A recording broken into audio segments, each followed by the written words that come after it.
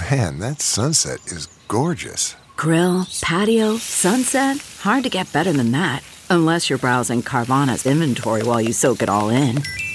Oh, burger time. So sit back, get comfortable. Carvana's got thousands of cars under $20,000 just waiting for you. I could stay here forever.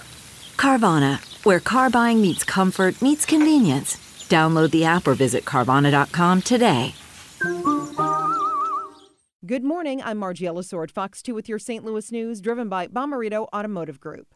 More COVID-19 vaccines are coming to our area. Missouri Governor Mike Parson visited vaccination clinics. Starting next week, the governor says he will transition mass vaccination teams to accommodate more events in the St. Louis and Kansas City area. He announced 15% of the state's allocation of vaccines will go to selected pharmacies across the state. From our Missouri State Capitol Bureau, a follow-up on Missourians who received overpayments of unemployment, then received bills to pay the money back.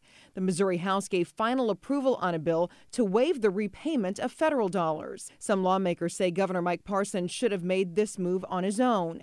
The average overpayment was about $4,000. The measure now heads to the Missouri Senate, where it is expected to pass. Fire damaged a condominium building in Creve Coeur. That fire starting around 1:45 this morning.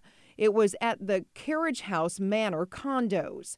The fire started in the second-story unit. One person was taken to the hospital, but there's no word yet on their injury or a cause of the fire. From the Fox 2 Weather Department, clouds are streaming in from the west, leading to partly sunny skies through the day. Highs will be cooler and seasonal with a high of 53 this afternoon. Then overnight temperatures drop close to freezing. The weekend brings a warm-up. Temperatures by Sunday already back into the 60s.